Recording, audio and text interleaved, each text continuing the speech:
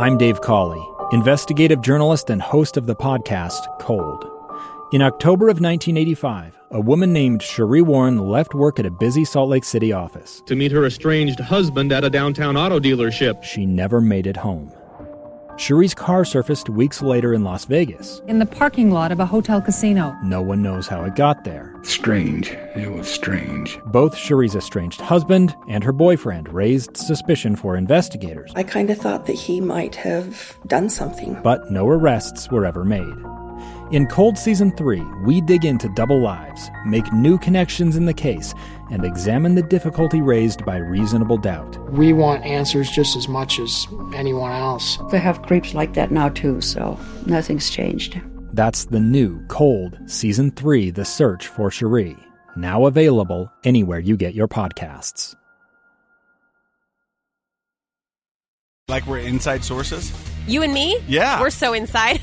We're so inside. You ask me anything about mothering, parenting. Is that the kind of sourcing we're talking Yes. about? Okay, then fine, I'm in. Welcome to Inside Source. I'm your host, Casey Scott. Today, this is my co-host, Brooke Walker. Which I understand they have a special announcer open for us coming up, and I can't wait for that. I don't want to show my geekiness, but that's going to be quite thrilling. That's going to be legit, as yes. the kids say. Yes. Hey, yesterday you weren't here, and I was hosting with Lindsay, and we were talking about postpartum depression. I heard a little bit of that And conversation. it's a very powerful story, and it was very insightful for me as a guy, not ever being pregnant, but to Thanks for clarifying. Yeah. Well, you never know. And so just to listen and kind of comprehend, what kind of struggles they are going through that we wanted to kind of recap today. So we brought in our producer, Robin Garfield. And how are you? I'm doing great. She's feeling worn out because with two guest hosts sitting in her chair today, we had to make her work extra hard. Hey, Thanks we've got for having pros us here. You I guys are don't know. professionals. No, this is great. You have personal experience with this, Robin. Can you set up your story for us? Yeah, so we had a great discussion yesterday on air about postpartum depression, and as Lindsay called it, postpartum mood disorders, because it can be depression, it can be anxiety, it can be just kind of whole umbrella of diagnoses.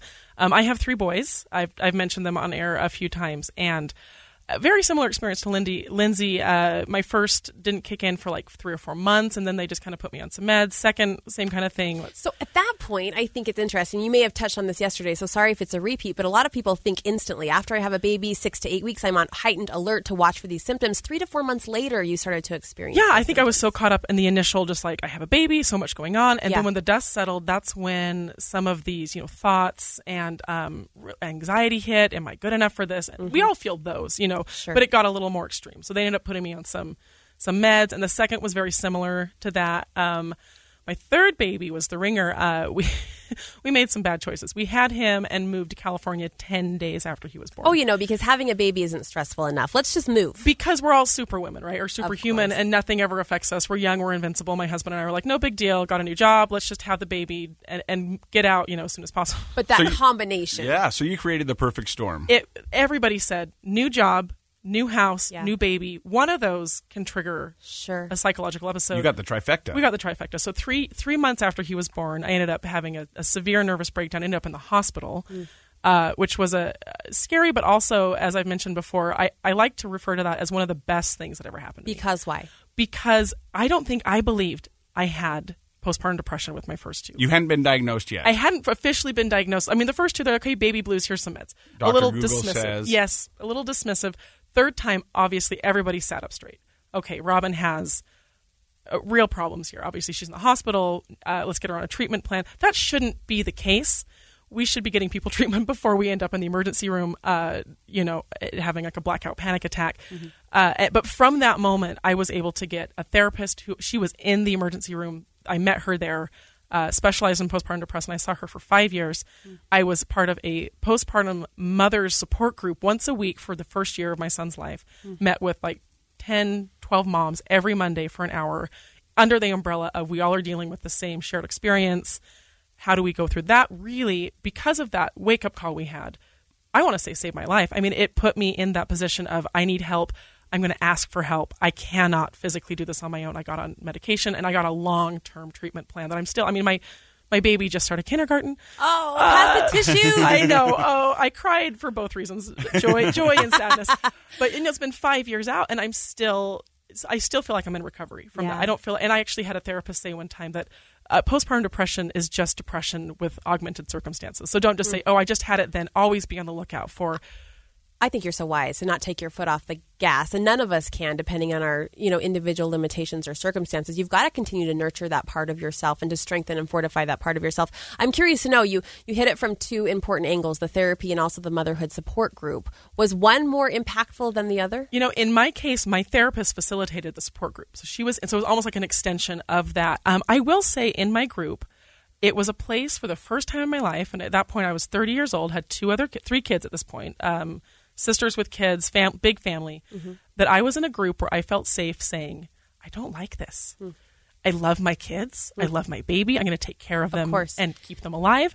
Is it okay to say, I don't like this right now? But it took that safety circle for you to say that. It took the safety of a closed room with a therapist in a hospital, and every single woman in that place said, is it bad that every day I don't wake up excited to hold my baby and to, it was, and I've talked to, every time I go to a baby shower now, I always say this, it is okay to say you don't like it.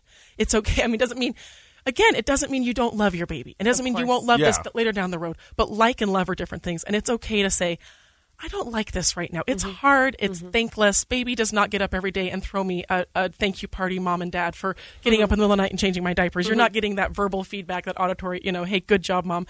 It's okay to say that first year is hard. It's okay to say, maybe I don't want to do this. I can't get out of it at this point. We're stuck. I think it's okay to say it's hard in life. It is. And I think a lot of times we tell ourselves not to muscle through it and just get it done. But it's okay. I think we're now more aware of our feelings and we're talking about them. And that's what's so important. I think also important, though, and I don't want to take away from that message at all, but you express that in a safe space while you were seeking solutions. There's a balance there. I think it's easy for all of us to pool ourselves into this, funnel where it's a constant, I don't like it, I don't like it, I don't like it. We can all stay stuck there, right? No matter the topic. But what I love about your approach is you were expressing it. You were, talking with other women who were feeling it, but you were also climbing the ladder of solutions. Well, and that brings us kind of to yesterday's discussion. After the show wrapped, we ended up getting 2 or 3 phone calls into the studio and a few emails and texts from moms, grandmas, wondering, okay, I heard this segment. It was great. And I think Lindsay actually spoke to this. Can you talk about some of these resources that I can go to? I'm a young mom. I have a new baby. I'm starting to feel some of this. I'm overwhelmed. I don't have the bandwidth to do all this research. So I actually have a few things that I went and looked up. Please, and I talked to Lindsay off air a little bit about this. So there is a resource center in Utah. It's psiutah.org. They specialize in postpartum support, depression, all of these anxiety issues that new moms can face, and they're a phenomenal resource. If you just go to their website or just Google PSI Utah, but it's psiutah.org, Postpartum Support Institute Utah.org, PSI, you can go and get resources there. It's a great jumping off point. You can send an email. You can just talk to someone there and say, hey, here's some of the symptoms I'm having. Can I get help? A few other places that I think are really effective, talk to your family. If you're feeling these things, it is so hard. And Lindsay mentioned this on air. I love this, that she had a code word that she'd send out to her husband. Elephant to her husband and her mom that meant, I need help, but I don't know how to express this. Because I even in my own life, I'm terrible at asking for help. And so I think being in a place where you could admit, I need help. There was a text that we got in yesterday that I wanted to read that I really loved. This woman said, I had postpartum depression for 9 years, which tells you it can be ongoing. Yeah. She said, then I got off social media. And I think that is, to this point, I got home from the hospital after this episode I'd had. It was actually September. I'd like to look up the date. We're right around the anniversary. It was in September 2014. So it was 5 years ago, right this same month. I got off of Facebook that month.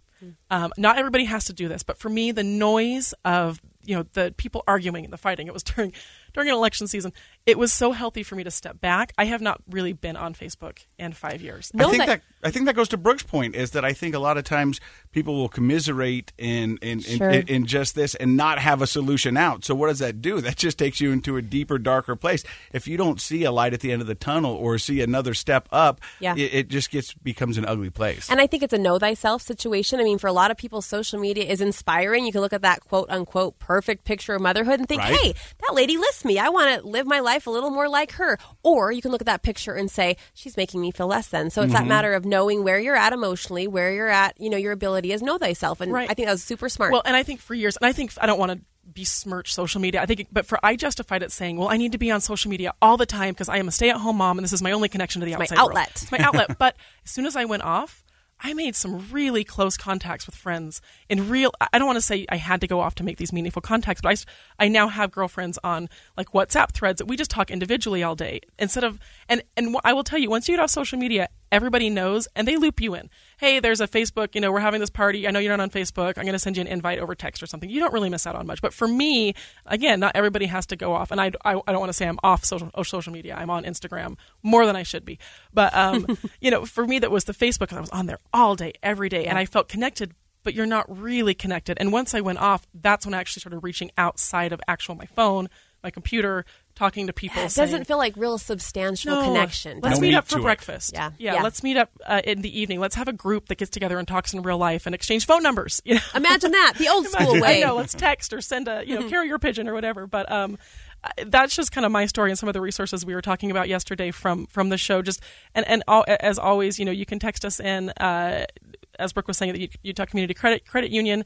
Brooke, I'm embarrassed to say, read that number for me. I've got it, 57500. I only have it because Robin Garfield, our fabulous producer here at KSL News Radio, printed that out and put it in my palm. Thank you for sharing your story, Robin. Thank you so much. Coming up next, we're going to be talking with Lisa Hansen about the LGBTQ mental health crisis situation going on. You're listening to Inside Source here on KSL News Radio. It's the story of an American held in a dark Venezuelan prison. Then all of a sudden they all kind of lined up. They pointed their guns at me. And this is the point where I thought, I'm going to die today. I'm Becky Bruce. I spent a year working on Hope in Darkness, which now has more than 2 million downloads. Find it on kslpodcast.com or wherever you listen to podcasts.